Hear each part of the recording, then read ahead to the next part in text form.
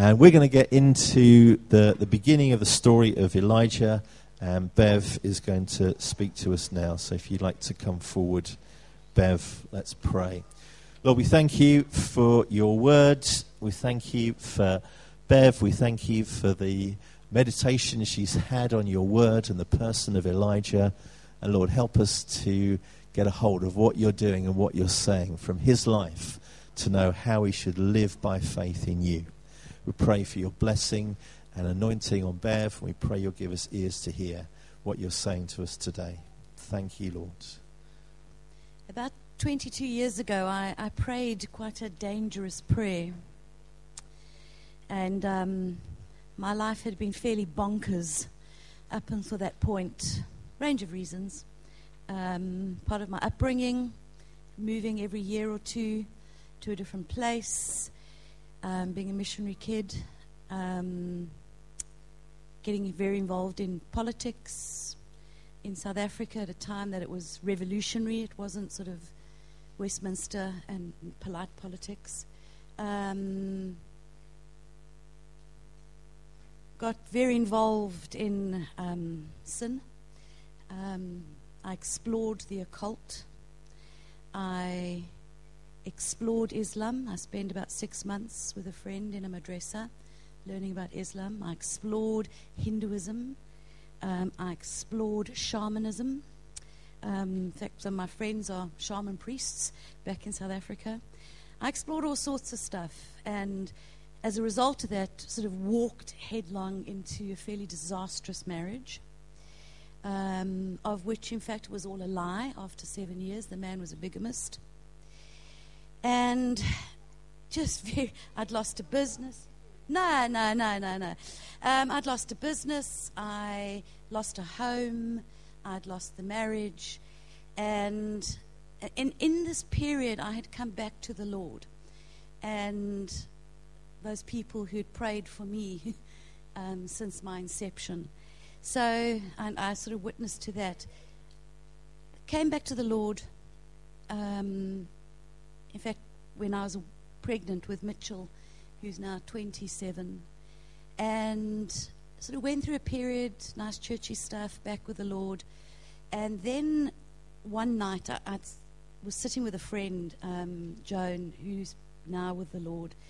And I remember saying, you know what, Joan, my prayer is that every little bit of this bonkers life is used by God. That everything of this bonkers life, every experience, every nuance will be turned around for good. That I want to hurt the kingdom of darkness in a very real way. Because I got trapped.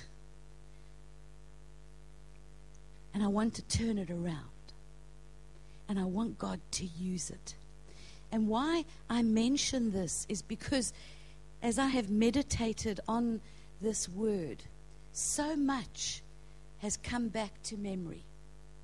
But equally, I was at a funeral of another friend, and this is the sort of prophetic bit.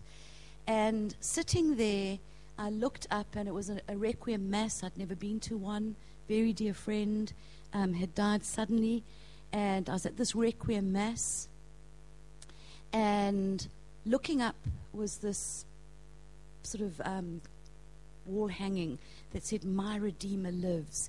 And this has been a theme song in my brain, on my heart for about 6-7 weeks. "My Redeemer lives," from Job. And at that point, the bells started ringing from this church. And I nearly fell off my chair because they were so loud. And the Lord just said to me, you know what? And this is a prophetic word. It's confirmed across the United Kingdom in all denominations. Sitting there, the past was being buried. It had been buried. And the bells were ringing out, proclaiming, "My Redeemer lives. Christ Jesus lives. It is finished in this nation." So amen to the street preaching and the walkings and the prayers and everything. There's a new traction in the spiritual realm. where our prayers individually matter in a big way. Okay? So, Elijah. Let's get started on Elijah. And you'll see what I said at the beginning sort of weaves into some of the story. It's getting started, 1 Kings 17, 1 to 16. So what we see here is the build-up to Elijah's sort of entrance, and sort of quite a spectacular entrance in a way. We had, after Solomon, the breakup of the nation. We had the southern kingdom, which was Judah, had 17 rulers. 8 followed the Lord, but 9 were wicked. Yeah? And honestly, you should read some of the stuff. It makes EastEnders pale in comparison. The northern kingdom, Israel, had 19 monarchs over about a 200-year period. And it actually says repetitively, who did evil in the eyes of the Lord. These were bad, bad people. King Omri was Ahab's father, and Elijah was sent to Ahab to speak to him, knock him into shape. And it says there, he did evil in the sight of the Lord and acted more wickedly than all who had gone before him.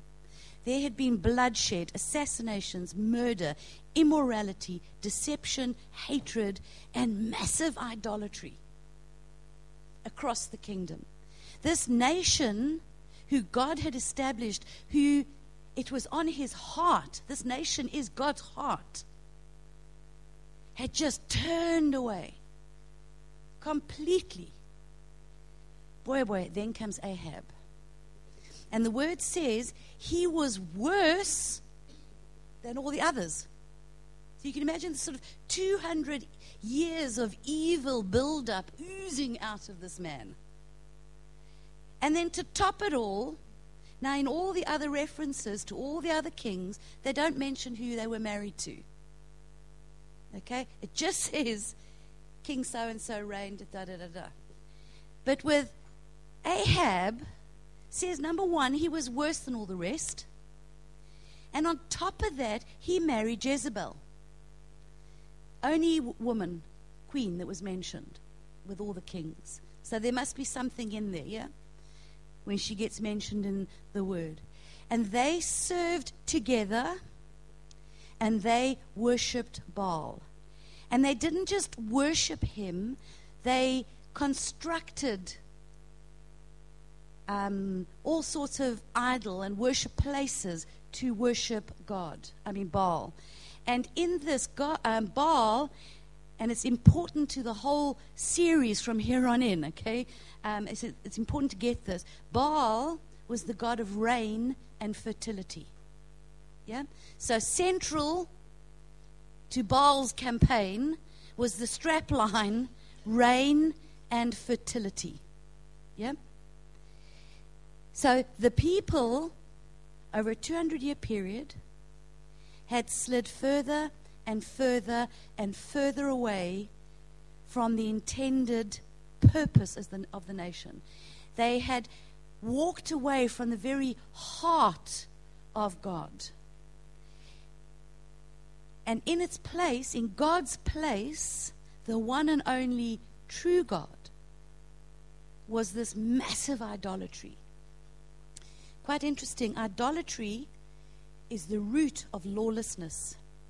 So if we have to look at our streets and what's going on, the root of lawlessness and killing each other actually is idolatry. It's today's teaching. I'm not going to do it today. But it's really interesting to go and have a look at that. Wherever you see lawlessness, go and have a look at the root. And it comes down to worshipping a false god, a false thing, whether it's consumerism, an ism of some sort or another. It is the root. Lawlessness is the root. So, that is the context in which our prophet Elijah steps in. It doesn't tell us anything about him, what he looked like. It didn't tell us. All we know is where he came from. And that's it. But he steps in. So he steps into the center stage. We don't know how he got into the palace. We don't know how he was introduced to Ahab. We have no idea. But all we can imagine is that, boom, he's there in Ahab's face. And he declares and pronounces, "As the Lord, the God of Israel lives, before whom I stand, surely there shall be neither dew nor rain these years except by my word." Now,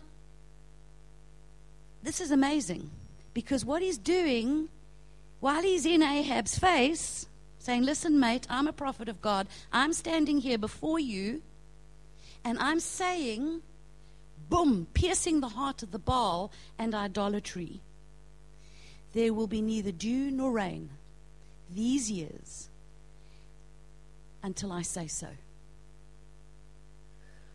Now, what have we heard about Ahab and all his ancestors? Murderous, thieving, idolatrous. I think Elijah, I was going to say something rude, but he must have been a real gutsy guy. He had a pair to get before and in Ahab's face and say, "You know what? It's not going to rain until I say so." And what does the Lord say? Immediately, the Lord says to Elijah, "Go away from here, turn eastward, and hide yourself by the brook of Cherith, which is east of the Jordan. And it shall be that you shall drink of the brook, and I have commanded the ravens to provide for you there."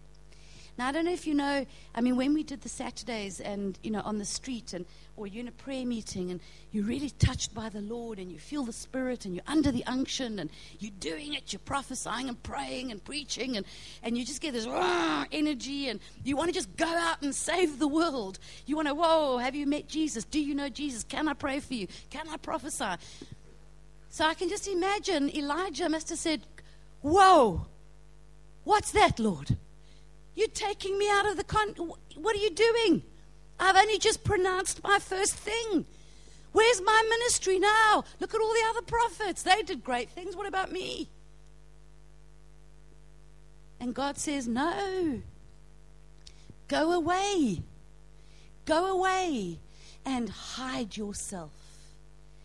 Oh, man. Being in your type person like me, I would have been gutted. How dare you, Lord? Just cut me off like that. I'm just getting going. You've given me a word. You've given me a vision. Why can't I keep going? And the Lord says, "No.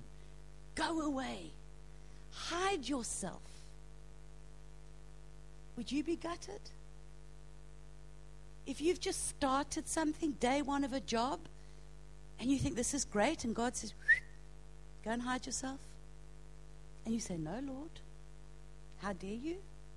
You can't do that to me. I'm your person. How can you cut me off?" There is so much in this Cherith. How did you pronounce it? Cherith. Okay. There is so much value of hiddenness and being willing to let go of what we know. It is so important, the season of hiddenness. We may think we know what God knows. We may think we know what God's plan is, but actually we don't. We have a smidgen of information in a whole scheme of the universe. We have just the smidgen of a word, a prayer. Important, yes, but actually in God's plan, it's just a smidgen. Yeah, it's just a bit of dust. And it is so important to be able to say, "Yes, Lord, okay, I let go." Done that, given the word, sung my song, preached my preach, been on the streets, done whatever I need to do, but actually I now let it go. And I come into hiddenness with God. What I love about this Cherith is God's direction includes God's provision. And there have been so many times in my life when I've been moved into because I'm such a, I've had to be taken into this hidden place on a regular basis. I've been panel beated because I didn't get the lesson.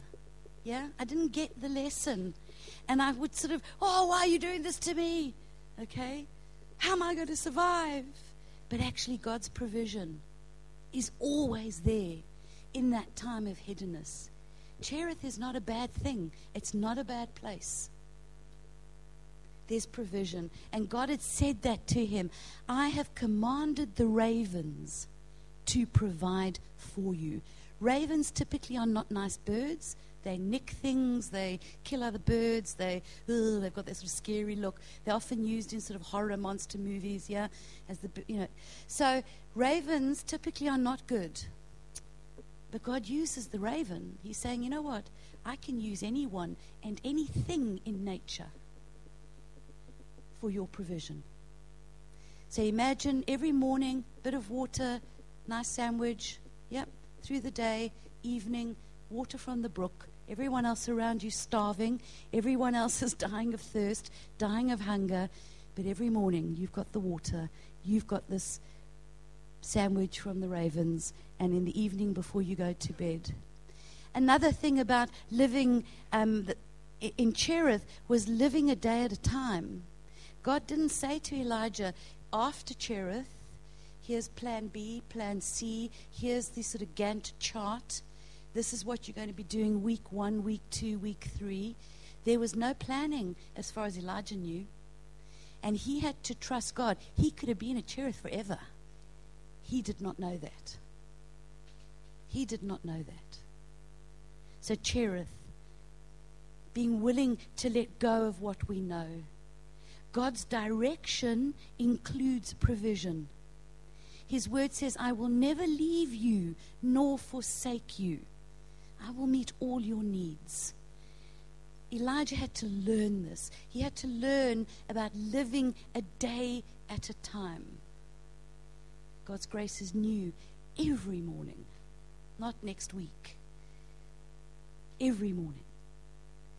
A dried up brook is often a sign of God's pleasure, not disappointment. This is one of the hardest lessons I've had to learn. Lord, why don't you love me anymore? What have I done wrong? Why have you extracted me from a situation? What's wrong with me? And I have been at this point many times, saying, what is it? What have I done wrong? Why have you cut me off? Why aren't I allowed to do that anymore? You gave me the vision. You've been training me.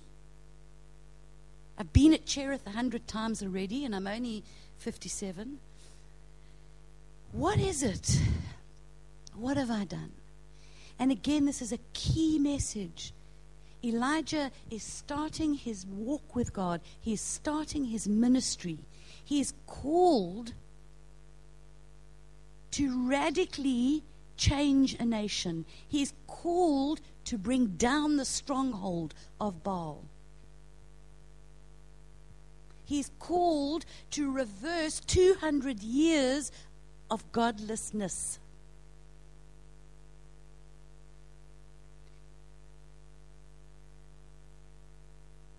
He's sent to Cherith. He doesn't really know for how long. And at Cherith, he's fed every day. He's watered daily.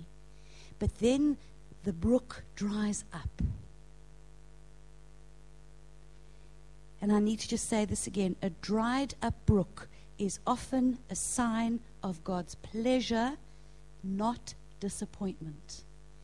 How many of us, you, have experienced situations where you've had no control, and the circumstance and the situation suddenly pushes you in a new direction?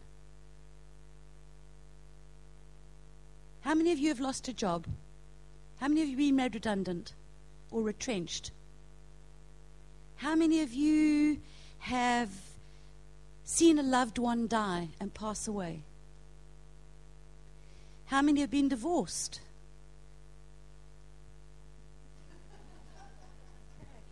bad one in the room. Yeah, thank you. How many of you have experienced falling in love? Oh, for heaven's sake. Okay. All those married guys? Okay. How many of you have experienced falling in love? Yeah. And doesn't it just change your view of life suddenly? It's like, oh, the sun is shining, the butterflies and whatever. There are circumstances that will radically change what we are doing and how we are doing it.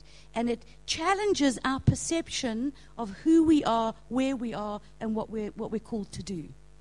And 9 times out of 10, for most of us, it is a circumstance that changes something. Okay? And we often look at it. Just recently, Mitchell was told, Mitchell and Becky, been in their little love nest since they're married, and suddenly they got a note saying, actually, the landlord wants to sell the property.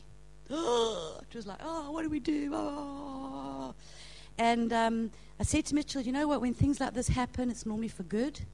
It's really crappy going through that little phase of transition, but actually there's something better. And he's, I said, you know what, it's for good. Within 2 weeks, they'd found a new property, twice the size, same amount of money.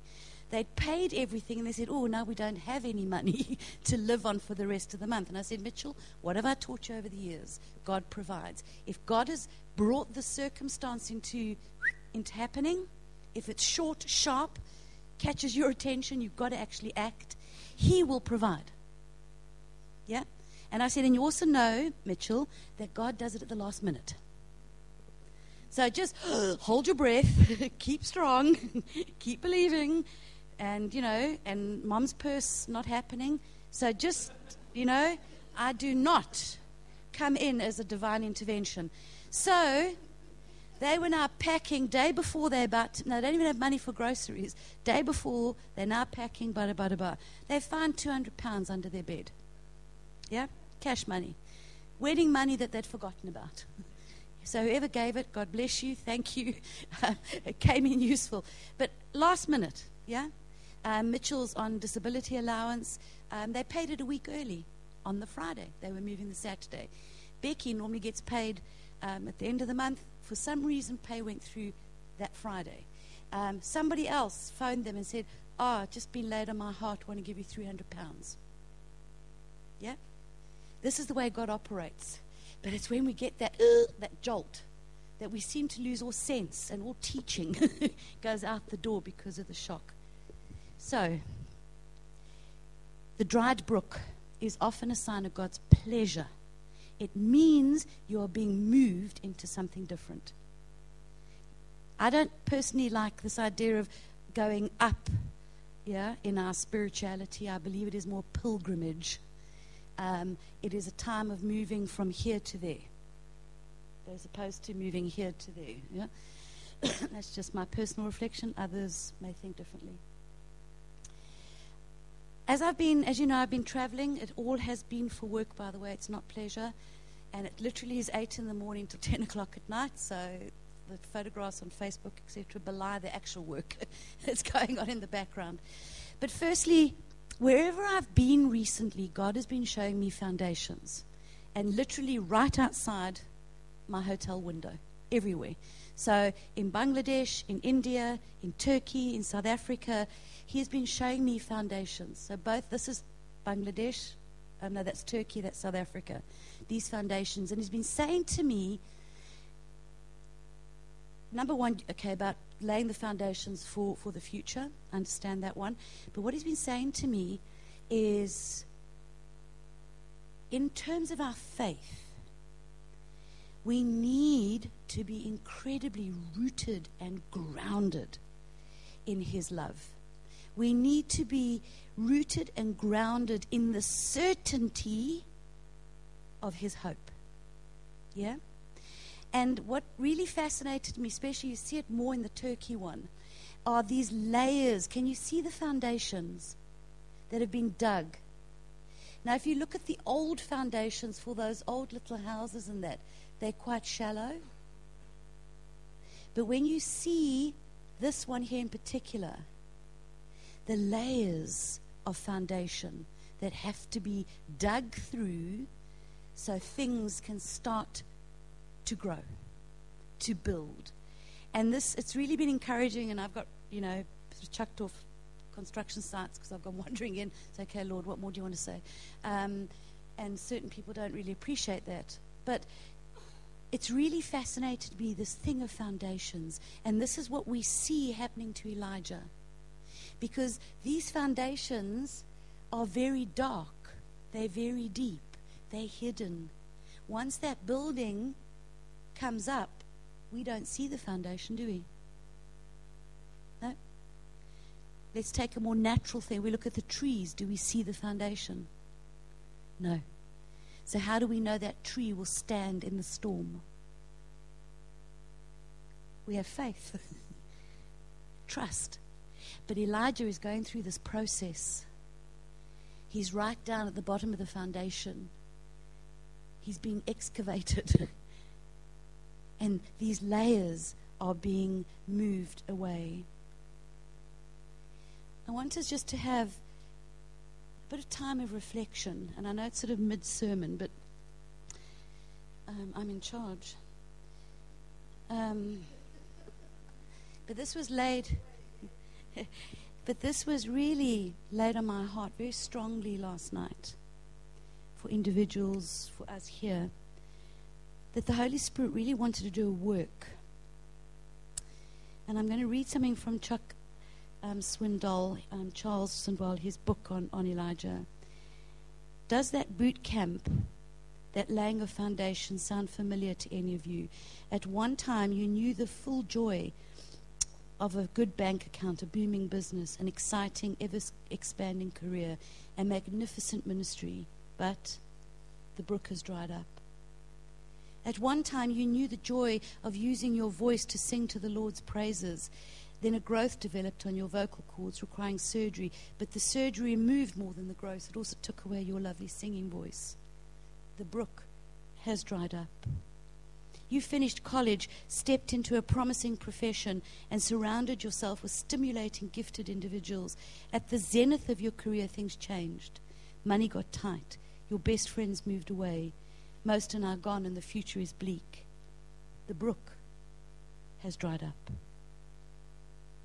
Your partner in life has grown indifferent and has recently asked for a divorce. There's no longer any affection and no promise of change. The brook has dried up.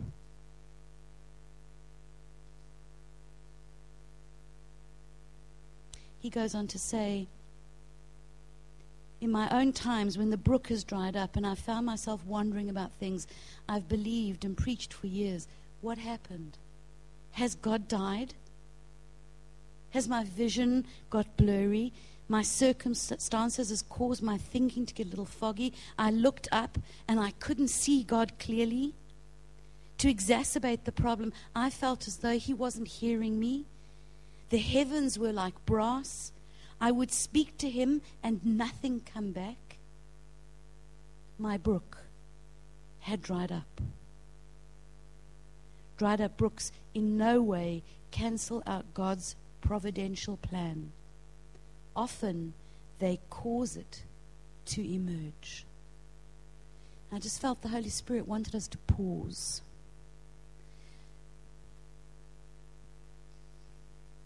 At some time your brook has dried up.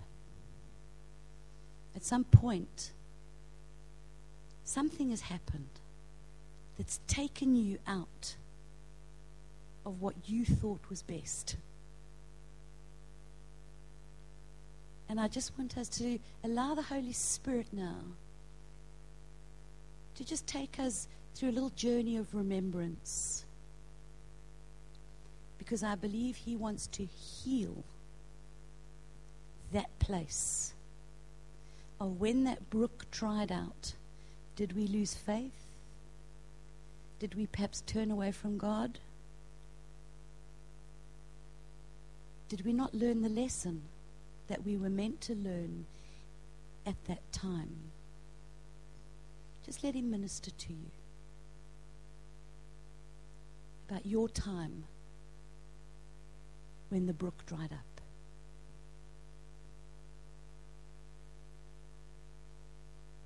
Place. This is the word that God laid on my heart for you today. It's from Hosea 11. I took them in my arms, but they did not know that I had already healed them. I took them in my arms, but they did not know that I had already healed them. I led them with cords of a man, with bonds of love.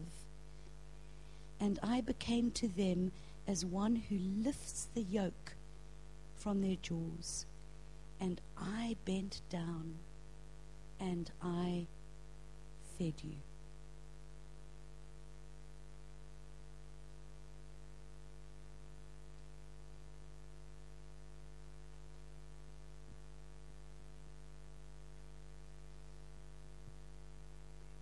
And why I believe this time is quite important. Like I said, I've had to go back to Cherith a few times to learn a certain lesson, whatever it might have been.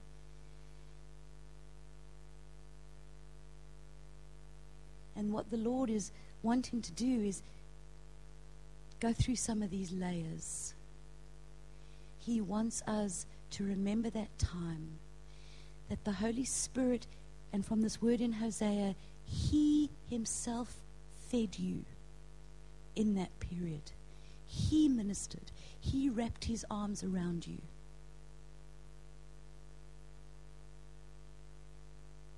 We're into the new day.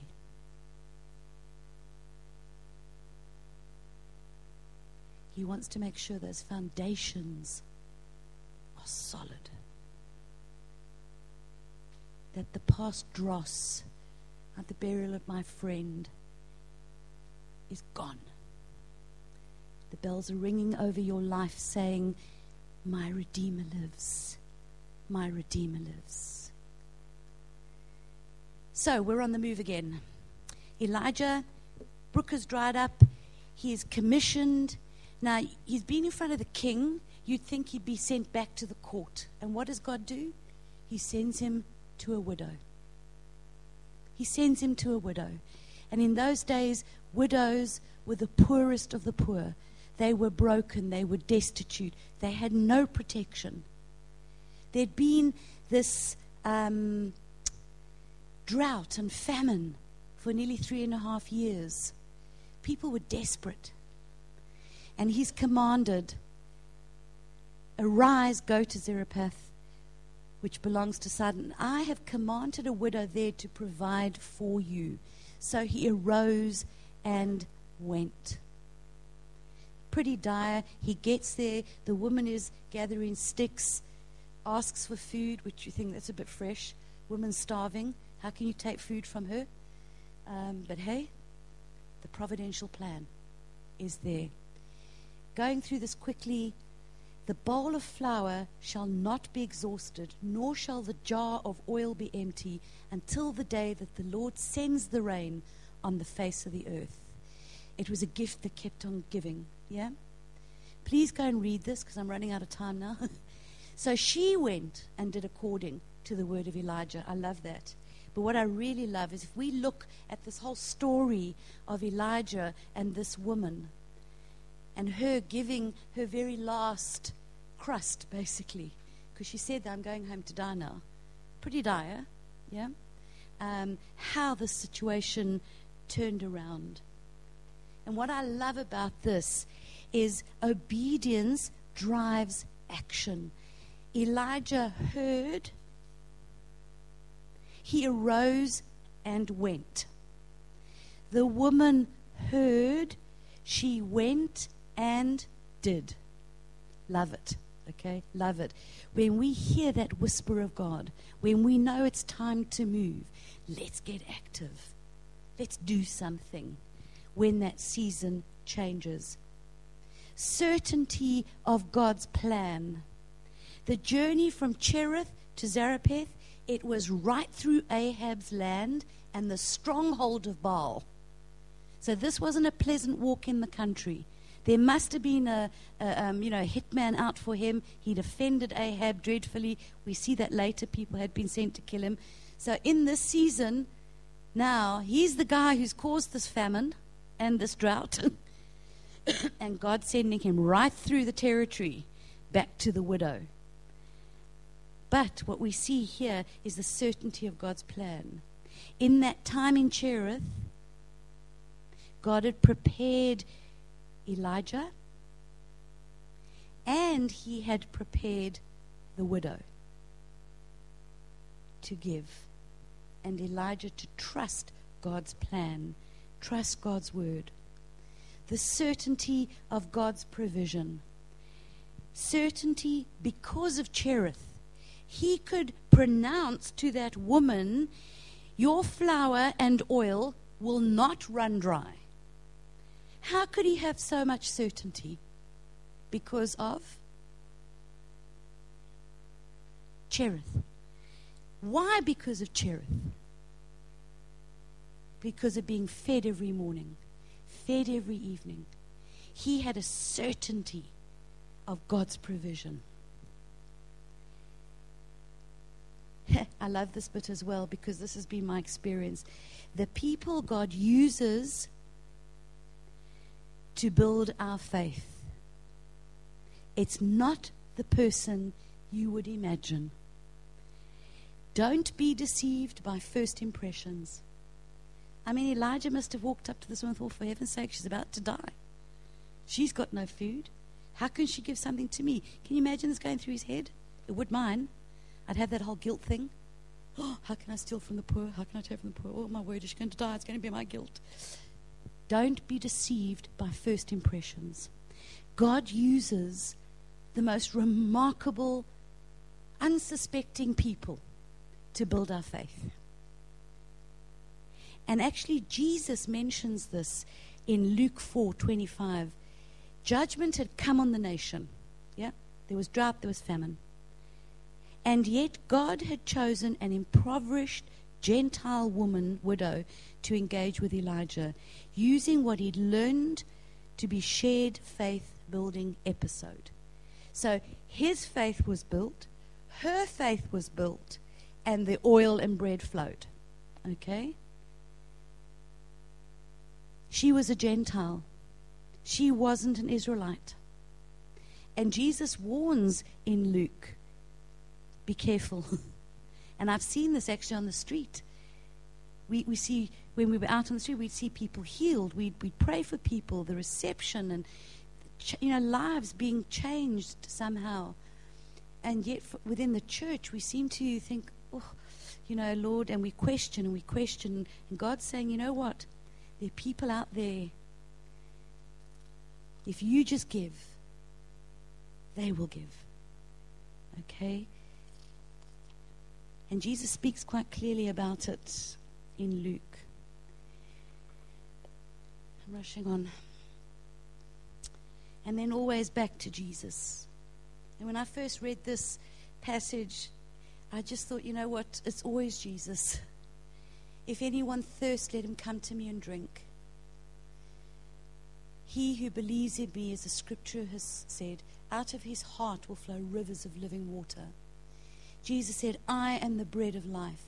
He who comes to me shall never hunger, and he who believes in me shall never thirst. Yeah? So we've sprung forward. Christ has been on the cross. He's given us the hope of eternal life. He's forgiven us our sins. He's delivered us from the past.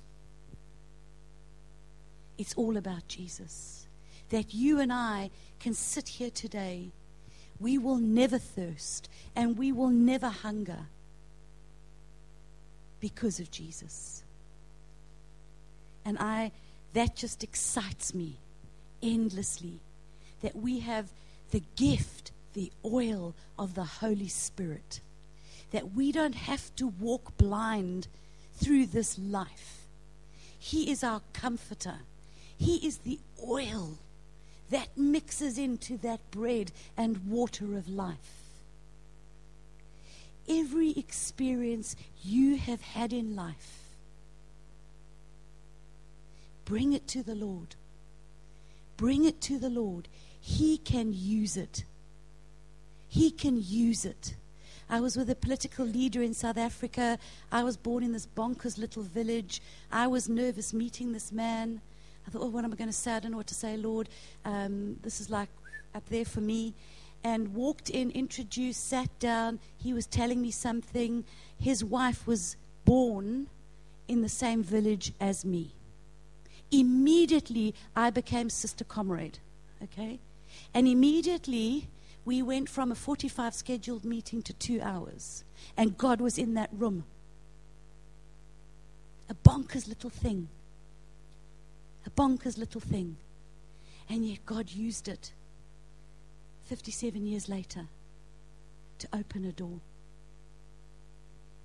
He can take whatever we give him, our little flour, our little bit of oil, bring it to him. Look at the guy, the kid with his fishes and loaves. What did Jesus do with it? He fed a multitude. Every experience you have had in life, give it to him. And he will use it. I witness to this day in and day out. He has taken me to places that I would never imagined. And it's all built on those foundations. Every experience, every time at the Brook of Cherith. And he wants us today. Bring it. Bring it. And he will touch it. That oil will touch it. Everybody, there is a plan and a purpose for your life. Everybody has something to do in the kingdom of God. Nothing is wasted. He wants you to bring it. And he says there, I'm never going to leave you. I love you. My son died so that you will never thirst. My son died so that you will never go hungry again. And he wants you to believe it. Amen.